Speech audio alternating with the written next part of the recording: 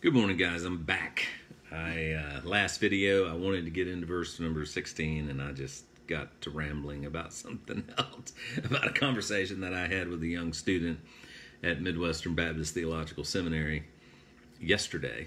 But last time we were together, we looked at chapter 5, Galatians chapter 5, verse 14, 15, where it says, "For all the law is fulfilled in one word, even in this, thou shalt love thy neighbor as thyself. But if ye bite and devour one another, take heed that ye be not consumed one of another."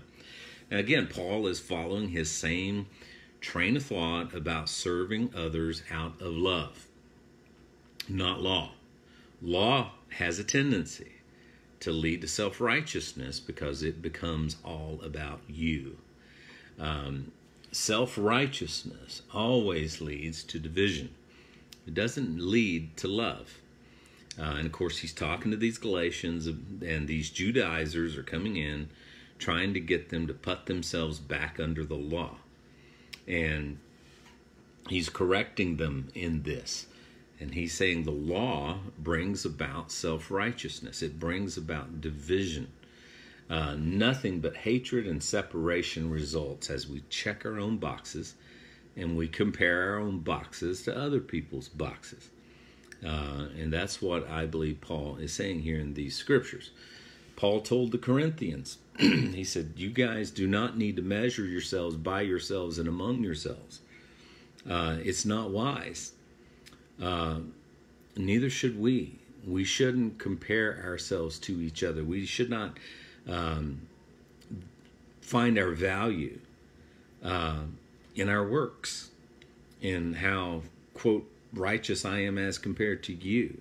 And that's what the law does. The law is this impossible bar that if we're not careful, we're going to find that we're checking the box. And that's why Paul turned the corner here and he says, the law is fulfilled in one word in this: you need to love your neighbors as you do yourself.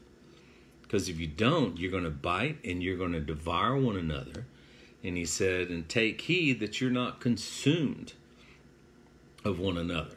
And then in verse 16, he says, this I say then, walk in the Spirit. If you walk in the Spirit, you'll not fulfill the lust of the flesh.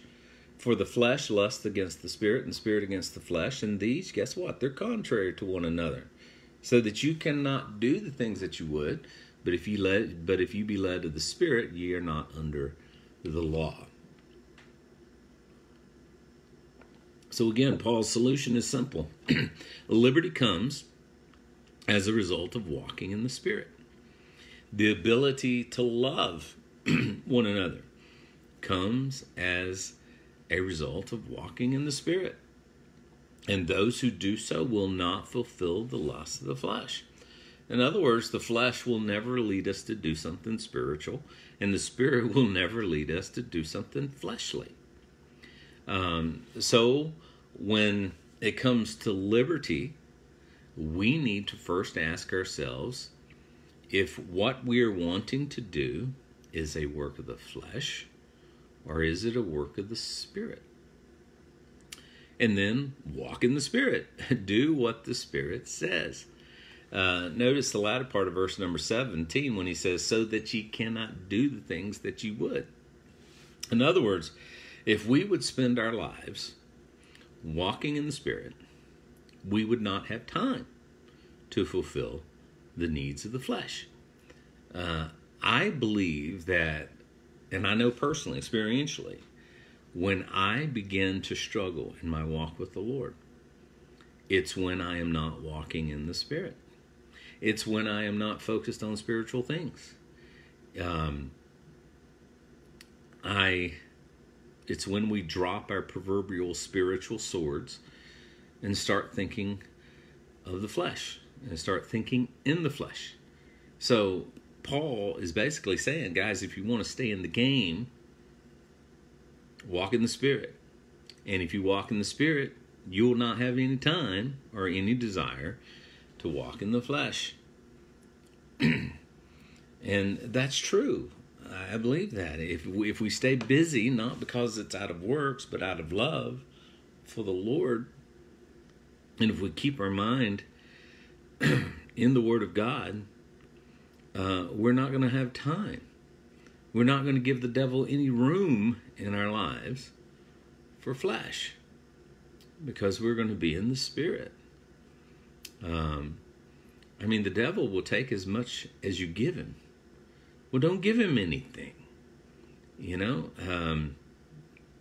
I wrote something the other day. I'll get into that next time. It was something about, I've heard preachers, and I've said it too, God will bless what you give him. No, God will bless what he asks for. God's not sitting up there waiting for you to give him something. He wants it all. He wants what he asks for. He'll bless what he asks for, not what you give him. That almost puts us on a bargaining level with God. No, God will not bless what you give him. God will bless what he asks for.